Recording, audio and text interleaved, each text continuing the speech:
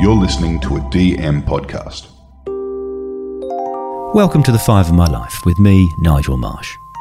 As an author, ad man and theologian, I've always been interested in people's stories.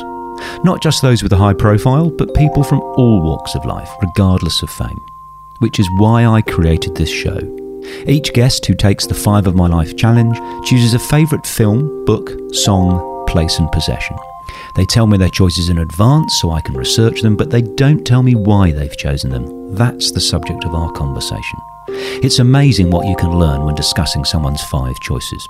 I hope you enjoy listening to the show as much as I enjoy making it.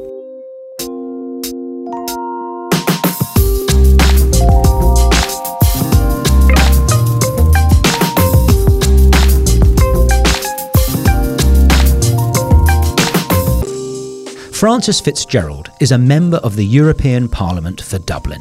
Former Deputy Prime Minister, she has spent her life working to deliver change and reform in Ireland. First as a social worker and family therapist for 10 years, then in government with roles including Minister for Justice and Equality and being the state's first ever Minister for Children and Youth Affairs. Frances was nominated to take the Five of My Life challenge by a previous guest, Nancy Klein.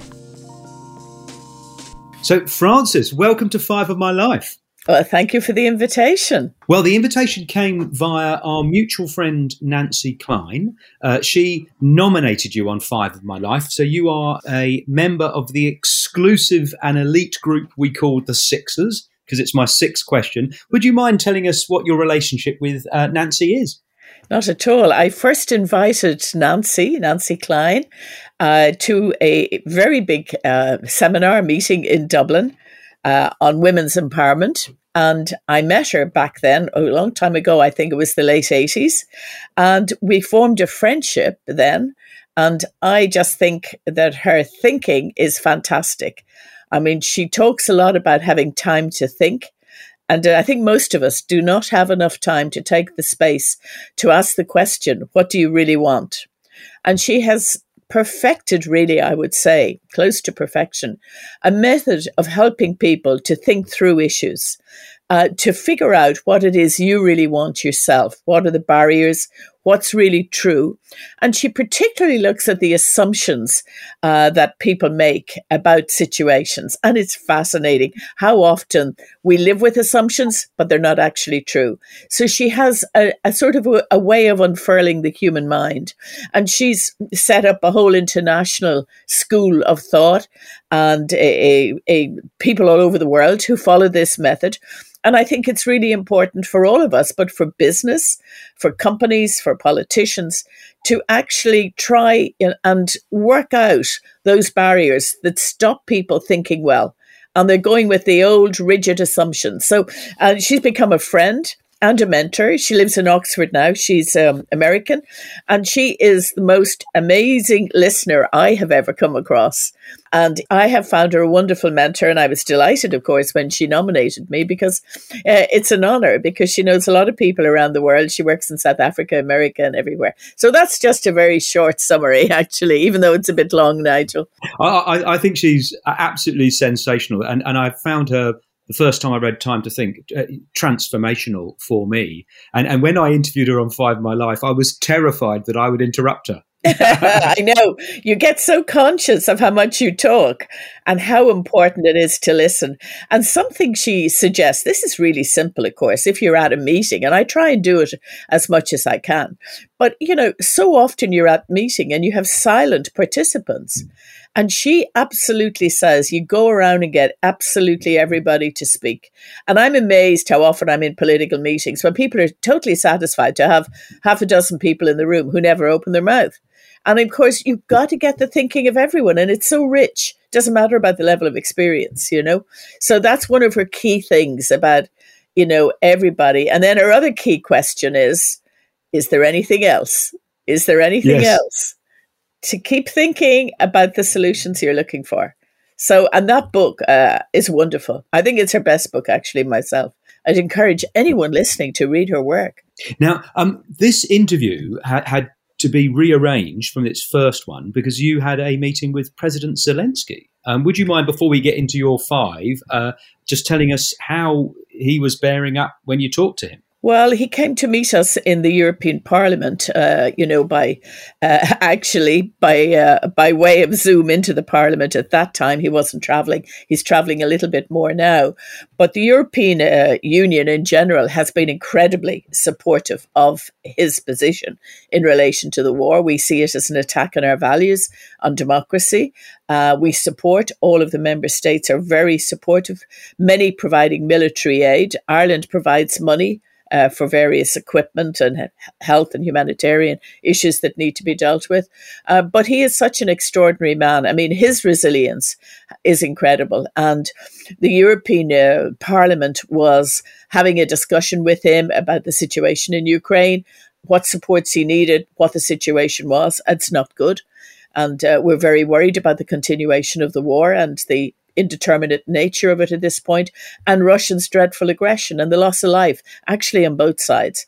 So it was a very moving event. I mean, we are just so impressed with his leadership and want to give him as much support as we can. It was very moving, very emotional. Gosh, well, listen, on to lighter matters. We are thrilled to have you on Five of My Life, and we always start with the film, Francis, and you have chosen the most successful film of 1964, the film adaptation of Pygmalion in 1913, My Fair Lady. Tell us your story behind that. It's so difficult to pick out any one film, isn't it? And actually, I think the Five of My Life as a concept, it's quite challenging, Nigel, to sort of pick out those key things. And you wonder, well, gosh, is that really the most significant film I've seen or not? But I think there's lots of different motivations why, if you're asked to pick out 5 things in the 5 areas you want, that you would just at a particular moment in time say that one. And when I look back on the ones I picked, they're all quite nostalgic, actually. And maybe that's a function of getting older.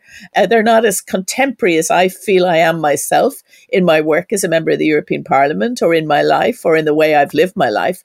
So this one is very nostalgic. It really goes back to my mother and to my family in the 60s. My father was an army officer. My mother worked full-time at home. Wonderful woman. I was the eldest of 4. And I think what gave her an insight into the other world were films. And she grew up in a very small town in Ireland called Charleville, and she adored the Hollywood films. And, she had, at that time in Ireland, she was born 1920. I mean, that's over 100 years ago. Can you believe it? She died at 95. And her story about growing up in a small town was the magic of the cinema. And, she used to talk again and again about all the stars, the Cary Grants, etc., the different films. And I think there's nothing as magical as the story of being rescued. It's not very contemporary in terms of women's lives. And Betty Friedan, my choice of the something we'll be talking about, is kind of the other side of this. But this was an escape, really. And it was beautiful music, beautiful people, very good acting, and beautiful singing. So we had the old-fashioned record player, you held it over the record and you played it. And actually at that time, most families had very little goods, there was very little. It's hard for me to believe that, but, we were not into kind of, materialism in the way we all are now. We all have too much now. Then we had quite little. And so the handful of records, I mean, to a young audience, this sounds crazy with Spotify, right? But, most families had very few records. So My Fair Lady, I could have danced all night. I mean, I loved that as a teenager. It's the equivalent of, listening to, who knows now. And so it was a very beautiful, imaginative play. And the young woman was being rescued, of course, like a prince. So that's what I grew up with. And that's what women grew up with. You had to be rescued. You wouldn't do it yourself. And, how far have we come, which is great. Well, that's the perfect link to your second choice on Five of My Life, where you've chosen the book that is widely regarded as one of the most influential non-fiction books of the last century. You've chosen The Feminine Mystique by Betty Friedan. And to my shame, I had never read that. I mean, I have now, in your honour. Wow. I mean, gosh. I mean, even reading it in 2023, but God, I imagine reading it in 1963. Tell us your story behind that, Francis. Well, I've worked for equality all my life, and that arises really, my sort of motivation around equality probably comes from my parents, who grew up as most people in Ireland did, in quite a stratified society. You know, the doctor, the dentist, the professional, you know, quite stratified in small towns. But my father, my mother, they got opportunities. And so I'm very, very keen for people at all levels to have opportunities. And I'm really concerned at what we're seeing in our cities now, whether it's San Francisco, Washington, some of our European cities, the disparities between rich and poor. I'm very keen on equality economically, socially, every way. And Betty Friedan really opened the door. She pulled back the curtains, as you say, on the position of women in America in the 60s and previously the 50s, really, and early 60s. And it was quite extraordinary. It was like a shock at the time to the system, because what she said is the expectations of most women in the States, or the projections onto women, are incorrect. And they're limiting women. I mean, I read a statistic when I was re-looking at the feminine mystique, where most girls, say over 60% of young girls, dropped out of college because they felt if they stayed on in college, they wouldn't end up getting married. So they dropped out to get married. And even, I was born 1950, so even for me, 1970s, the whole issue of kind of getting married as opposed to your own development was kind of very, very strong. And again, for young people today, that's very hard to even think, given the social changes we've seen. So Betty Friedan said, the feminine mystique, you know, absolutely not. This is not actually when you talk to women, you know, setting the dinner table, getting, you know, the meals, waiting for the husband to come home. I mean, still very, very common in Japan, for example, where I was, you know, some time ago. Cultural expectations. Women and men will live in a certain way. Women will look after men, and women really don't think about their own needs. So she blew this wide open. And it was really, I think, a huge influence on feminism in the States. And I kind of, when I read it, I felt the same as other women who read it. I thought this is extraordinary. And then, of course, in the 60s, 70s, 80s, you saw an increasing equality movement. But I met her actually. I have a lovely photograph with her when we invited her over to Dublin to speak. And she was like a fabulous, you know, kind of low-key, but strong woman, very connected with Gloria Steinem and all these women who were at the fore of the feminist MS magazine, Miss magazine. And I used to read all these at that time, and I was still in my early 20s, you know. Really important. Very good woman altogether. So my mum, God love her, was in the British Army, and my dad was in the Royal Navy. And when he proposed to her and she accepted, they held a tea party to congratulate her and to fire her. Because back in those days, if you worked for the government and you were a lady and you got engaged, you lost your job because you weren't allowed to work if you were going to get married. I mean, there weren't marches in the streets. It was completely accepted. Same in Ireland. Yeah, I mean, you go. It's incredible. And there was a line from the book that I really like because it almost goes beyond feminism, where Betty said it's about moving women from femininity to full human identity. Yes, you're a human being, whether you're black, white, male, female, indeterminate, whatever. You're a human being, and sort of. Eventually, one of your phrases that I absolutely adore from one of your speeches that I've been watching was, you know, building a society where no one feels left out. Oh, yes. Everyone's got the same opportunity. That doesn't mean that everyone's going to be equal because not everyone's going to be the deputy prime minister of Ireland like you because they might not be as hardworking and clever or whatever, but everyone's got the same opportunities and everyone is equally as valued. So I mean, for that book to have the power, I mean, obviously there are a few holes in it of any book 50 years later, but it really had a powerful effect on me, you know, reading it, you know, 50 years after it was published. That's really interesting because in Ireland, you had to give up your job if you were in the civil service until 1972. And of course, when it came to equal pay in Ireland, we were dragged kicking and screaming by the European Union for equal pay. And just this year in the Parliament, we've introduced what we call the Pay Transparency Directive, which means all member states in Europe, now the companies have to publish pay rates so that it's done kind of anonymously, but every company has to say what's the pay rate for women and men. And I mean, surprising differences are coming out. So that's ongoing. And we still have a 39% pension gap. I don't know what it is around the world or in Australia, but in Europe, it's 39% of a pension pay gap, which is extraordinary.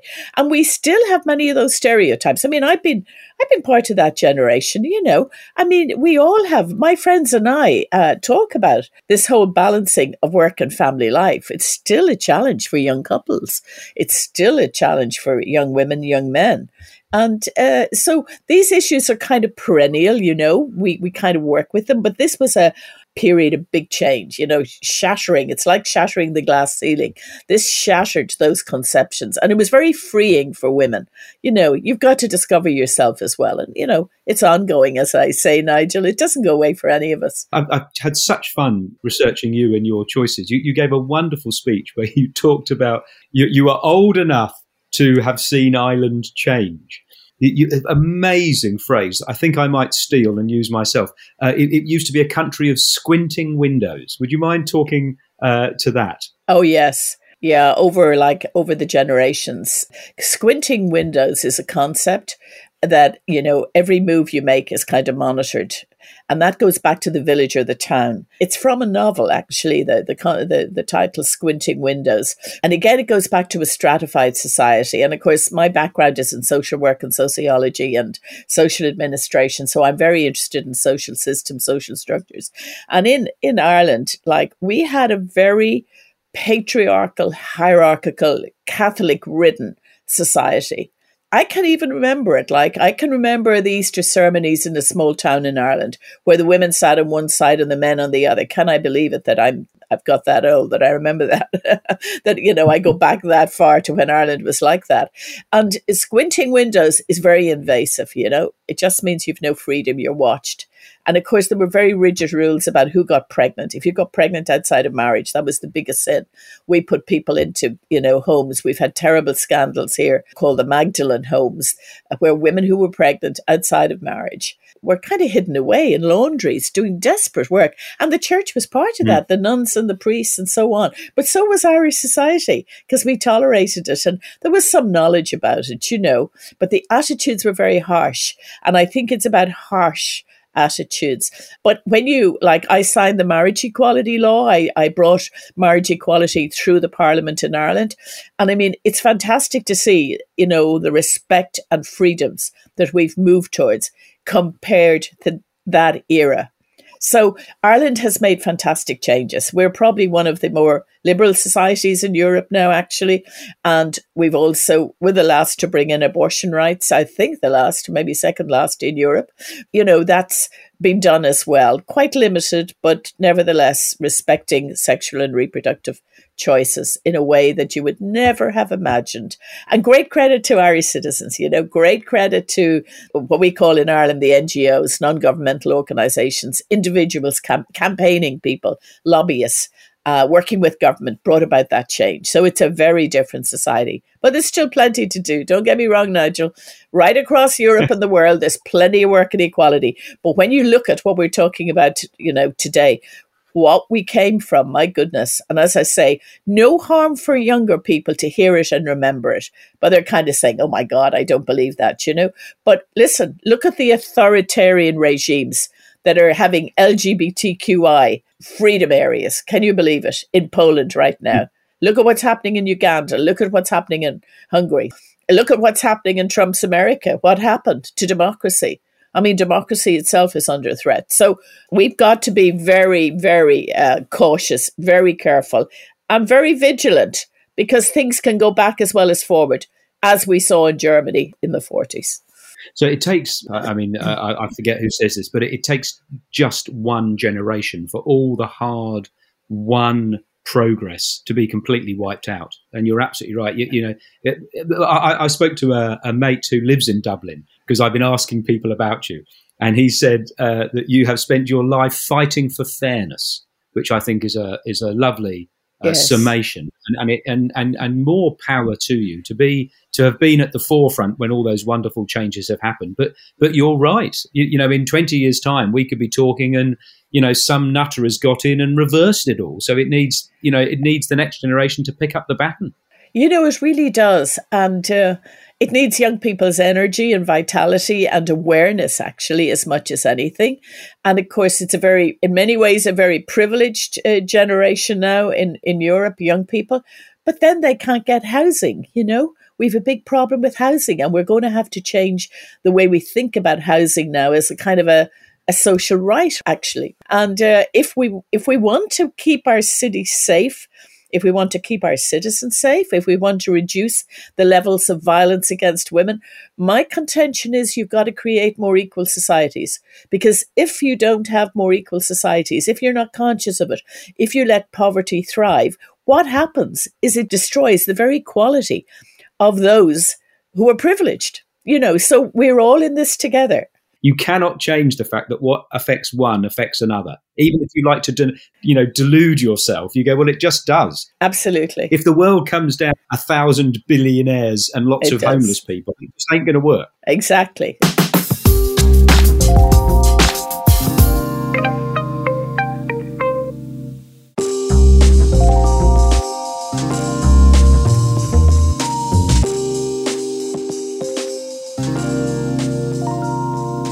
Now, on Five of My Life, I love the third choice, the song, because we add it all to a Five of My Life Spotify playlist, which is incredibly varied. So it's got rap music, heavy metal, classical, choral. And now, in your honour, it's going to have Tchaikovsky's 1876 Swan Lake, the world's most performed ballet.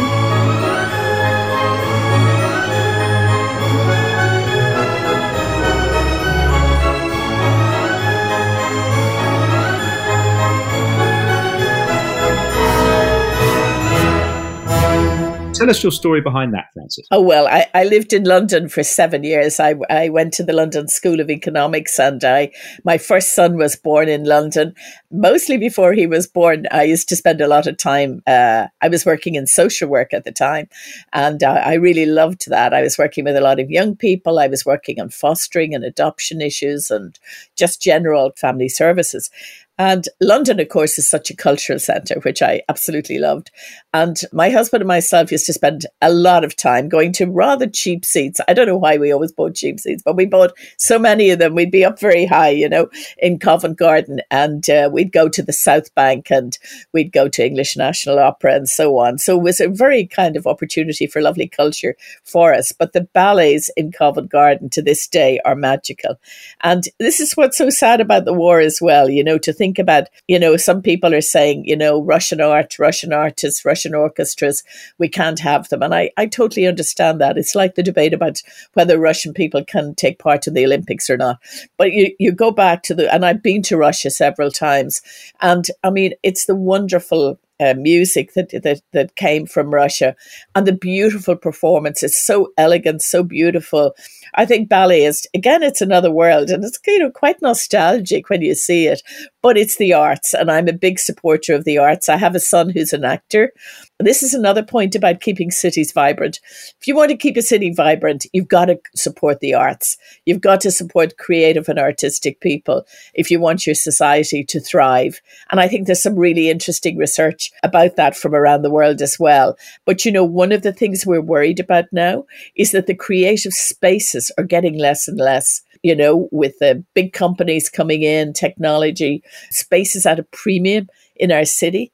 And how do you keep spaces for creativity, for actors to gather, for musicians, for the pubs where the musicians play to thrive? And you're really losing something very fundamental when you lose the arts. And it's something for governments, I think, and policymakers. But it's hard to beat these commercial forces in our cities. And a lot of the arts community are moving out to the suburbs, and that's okay too.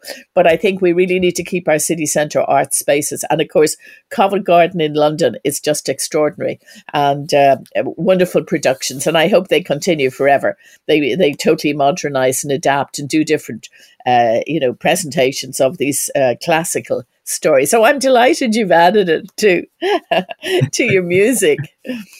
When I'm in conversations with people who are in positions of power, which every now and then I am, it depresses me when I get the sense that they think the arts and creativity is a soft, not really serious issue. You're missing the point of what it is to be, fully human, and for a society to be a functioning, successful society. We're not all just units of economic value. What is the point in having a successful economy if everyone is on autopilot, trudging to soulless jobs? We're supposed to be lifting our eyes to the heaven, and the arts isn't an indulgence. Absolutely. Now, I have to ask you a question, because I didn't realise this. Is Swan Lake has got two different endings. Have you seen the happy one as well as the sad one? I think I have, yes. I've seen a good few productions. Yeah, it's kind of interesting, isn't it? It all works out, or else it's total tragedy. It's a bit like life, unpredictable. But again, it's kind of funny in a way, because it's the rescue theme again for women. Not disconnected to Betty Friedan, because so much of our arts traditionally, and even if you think about, the big literary prizes, so few women were nominated. I see for the first time this year in England in the proms, the big, musical event, the first time, can you believe this? There's going to be a female conductor. Yeah. I just can't believe this is the first year there's going to be a female conductor at the proms in the Albert Hall, where I actually got my degree. We were presented in the Albert Hall. I was in Bordeaux recently, and I was at a concert, and it was a female conductor, and it was so interesting and just a bit different and great to see. Yeah, wonderful, wonderful. Your fourth choice on Five My Life, it's always the place, and you have chosen Leinster House, which I've been Google imaging and reading all about. But tell us first of all, for people who don't know, what it is, where it is, and your story behind that. It used to be in the countryside, and now it's right in the centre of Dublin. It's surrounded by a city.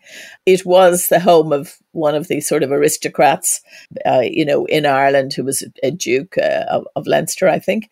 So it was a private home originally, very, very big private home. Now it's it's been added on to, but the essential old building is the Parliament, actually. So both our Parliament, our Dáil it's called, and our Senate, the upper and lower houses, are both situated in Leinster House. So when I first went into politics, when I was 42, I was elected into Leinster House. And I remember the magic of it, actually. Just feeling that you've been elected by the people, that people have supported you, people have gone out in the streets. And we have a very tough electoral system here. You really have to fight for every vote. It's very competitive. It's harsh. It's tough. By the way, I think Australian politics are unbelievably harsh. I must tell you a story. I was at a lunch in Australia, and it was the Lansdowne Club. They have the biggest St. Patrick's Day event, I think, almost in the world. I mean, huge. And the female Prime Minister of Australia was at it at the time, Julia, and she was Prime Minister, and Tony Abbott was the opposition. And they were, I have to tell you, Nigel, they were vicious with one another. They were just unbelievable. And I got up and I said, I've recently been made a minister, and I thought Irish politics was tough, but it's nothing like this. So anyway, Leinster House is where we do our parliamentary work. And for me, I suppose it's a big part of my life. I've spent probably 30 years in politics at this stage. And I've seen great highs in there, marriage equality being one of them. A children's referendum being another. I've seen the ups and downs. I've had very tough times myself in there. Politics isn't always fair. So to me, it's kind of been a big part of my life. And it's had great joy, great happiness, and very tough times.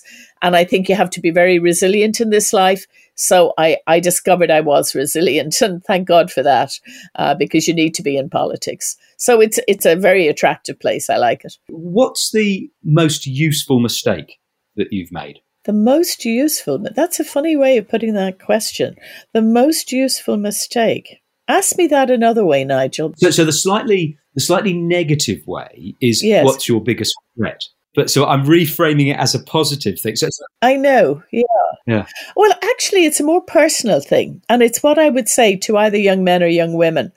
It's actually to, at an earlier stage, have more confidence in myself, not to be intimidated, to just really go for what you believe in, and not to be worrying about the other person. I think a lot of us, and I would say it's a trait I still have, less and less as I've got older, obviously. But, just to have the confidence in your own point of view, because no matter how young you are or inexperienced or whatever, just your own belief system, that's what I really would say to people. So I would like to have been stronger, in my own confidence at an earlier stage. And I don't quite understand why I wasn't. And people would be surprised hearing me say that because, people have these perceptions of the other always being perfectly confident and, you can speak so well or you can present so well. But actually, I find a lot of women, maybe more than men, but it may apply to men as well. I find a lot of my contemporaries and even younger women, there's still quite a bit of misogyny out there. And I think you're often fighting a sort of everyday sexism that you have to you just have to cut it out in your head and just get in there and be as strong as you can be. That would be probably the biggest thing, that I really love to see younger women who are so confident and younger men. It's great to see it. And, it's really about being yourself. It's the old Betty Friedan, get out there and do what you want to do.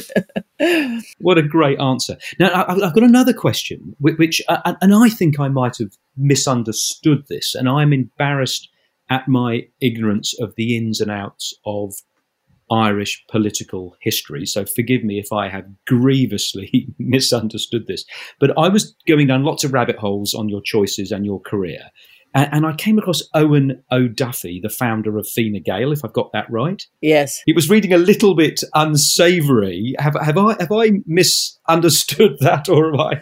No, not really. I mean, it just shows you about fascism, It has a lot of reaches. It reaches a lot of people, and that's always an accusation. And I think there's obviously truth in it. So no, that's right. But certainly that shifted and changed pretty quickly. They were terrible times, when you look back. And this goes back to our point about how quickly societies can change and influences and losing what we've gained. We've got to be, like my own party, Fine Gael, has played a huge part in the foundation of the state here, setting up the army, setting up the police forces, all of that type of thing, very much law and order. But, when you delve into any history of any political party, there's a journey that you have to go on. Yeah, no, you're right about that. I'm so glad to hear you talk about that, because I think it speaks to a broader point as well about the capacity for people and societies to change. Oh, yes. I don't buy into the philosophy of despair. So if you were, I don't know, in the 1960s looking at South Africa, you might think, well, gosh, this is never going to, this is unconscionable. And you go, well, in the main, the arc of justice, it's long, but it bends towards the light. It does. Not to give up on anyone, not to give up on any society. And hopefully, in 10 years' time, people will look back at, Russia and Ukraine, and it will have sorted itself out somehow. It's just not, don't give in. But I suppose you're always looking, whether it's in politics or policy or governments or personally, you're always looking at continuities and discontinuities. Sometimes I'm quite surprised at the continuities on the negative side. Violence against women being one of them. Like, extraordinary. I would have thought 30 years ago, more education, men better educated, women better educated, this would be something that would decrease. Instead, we see incredible continuities and new forms like cyber violence, which we're now legislating for around the world. But you're right. I am an optimist, totally. And I think societies do develop. But you have to be so alert. And cyber violence is a very good example. How much we're seeing of that and how intimidating it is. And it's putting a lot of women off politics as well. The threats and the comments and the things that are said about you online. So, yeah, that's our lives. And I think it's why politics matters, by the way. It's why I do, despite having very tough times myself, why I would say to people, it's the best we have, and democracy is the best we have, and let's try and make it better, but it's very unfinished. I say that in relation to women, but I say it in relation to how well we serve the public as well, how well we deal with poverty. You look at America, how can they tolerate the levels of poverty? You look at India. So equality is not a goal in every society, No. We're moving to your fifth and final choice. And I know there was a debate because you wanted to have two and I wouldn't let you, but we are going to mention your running up selection. But the thing that you landed on Five of My Life was your father's hurling medals. So could you, for my listeners who might not know what hurling is, could you describe hurling and the medals and the story behind that? Well, hurling is one of our national sports. We have a Gaelic Athletic Association that supports football and hurling. And hurling is played with a hurling stick and a very small ball, and you try and move it from one end of the field to the other and get a goal or a point. It's very, very difficult. It's very skilled. People are amazed at the pace of it when they come and watch it. And my father was took up hurling early on, and for his county won what was considered, very important, an All-Ireland medal for his team when he was, 17. So this was very important to him. And it is a national sport and people love it. So his medals and the medal for the All-Ireland, this was the town really celebrated. So again, it's a nostalgic choice. It's not a kind of a current choice, but it's a nostalgic family choice, which was about the celebration of sport, the role it can play. And it's something I'm very interested in terms of women and sport. 30 years ago, I was working on trying to ensure more women were involved in sport. And we're seeing that coming on hugely, particularly in the last 10 years. And so the medals were like, and I have them. I'm the eldest of four, but I have the little box of medals. And he played all over the county. He played in the army. He played for his town, he played for his county, and it's kind of played nationally. So it's just a lovely remembrance of my father, who was quite a jolly character and, very happy person, got his opportunity in Ireland, the Ireland of the 1940s, to join the army. So I've taken you on a bit of a history journey about Ireland today, and I hope that's okay, because contemporary Ireland is a very different place. But some of the points I've made, that's where we've come from. And Five of My Life, in essence, is a reflective show. So that's completely fine. I expect people to be nostalgic because it is people looking back and thinking, well, they've got half an hour, 40 minutes to the Five of My Life, the stories of my life. So I love people being nostalgic. I've got a quote for you from the Financial Times, 2020. And it was after the final. And the journalist wrote, "Hurling is the best sport ever, and if the Irish had colonised the world, nobody would have heard of football." That's very nice. Yeah, hurling would have been the sport. Yes. Yeah, 100%. And it's sort of so in Australia we've got AFL, which is a fantastic sport, but just its footprint, historically. It was sort of late to the party, so everyone goes on about football, not about AFL. Now, Your second choice, your special guest, I'm allowing you, ex-Deputy Prime Minister of Ireland, you get special rules. You've said, please, can we also talk about the note that you've got from the wonderful, wonderful, wonderful, dearly departed Seamus Heaney, the poet. You've got a note from him that you were thinking about having as your choice? Well, I suppose it's to remember his poetry and the person that he was. And of course, we have American presidents endlessly quoting his poetry, President Clinton and Biden, who's just been in Ireland. And I knew Seamus, not as a close friend, but I just knew him socially. I would meet him occasionally. And when he won the Nobel Prize for Literature, I wrote to him. And about 6 or 7 months afterwards, I got the most beautiful note from him. And he was saying, thank you so much for congratulating me. He said, one of the pleasures, not least one of the pleasures of getting the Nobel Prize was to hear from the true and the admired. And I thought, you know what? And it was handwritten and it was so beautiful. And it's funny, the things that touch us in our lives. It's like, I remember the first time I got a merit prize in school, the first time you get elected. I mean, these things sustain you, and people giving you good quality feedback. And Nancy, by the way, we started this session talking about Nancy.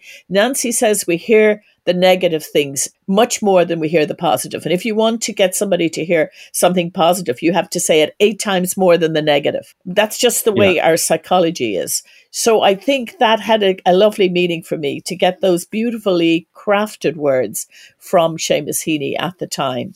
And of course, it brings us back to his beautiful poetry. Wonderful. Now, I'm going to end with 2 questions. And thank you so much for I know how busy you are. The first is a bit of a left field question, just because I like asking people who I admire and find interesting different questions because I learn, is what, if anything, would make you end a friendship? Negativity. I think you really, really have to be very careful about that.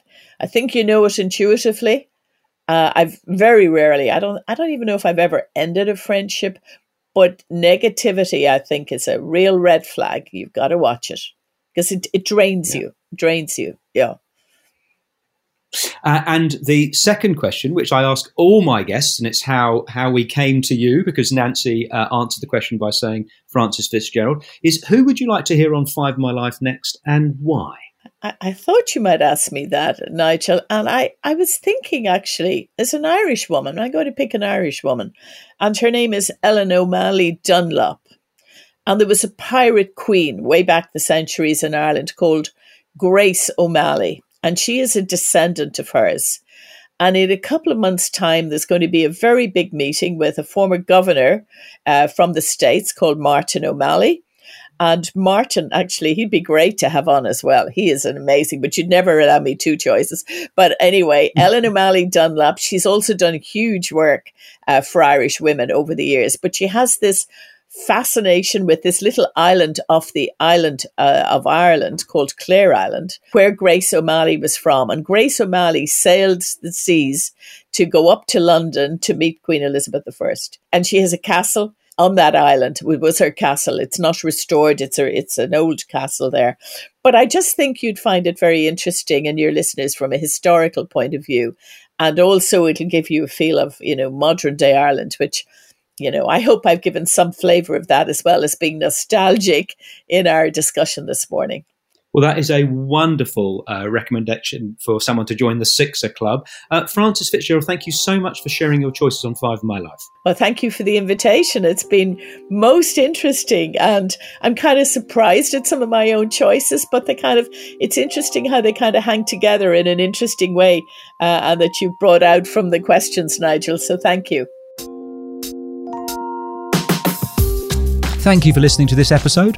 If you follow Five of My Life, you might enjoy my latest book, Smart, Stupid and 60. In it, I write about a number of the issues discussed on the show.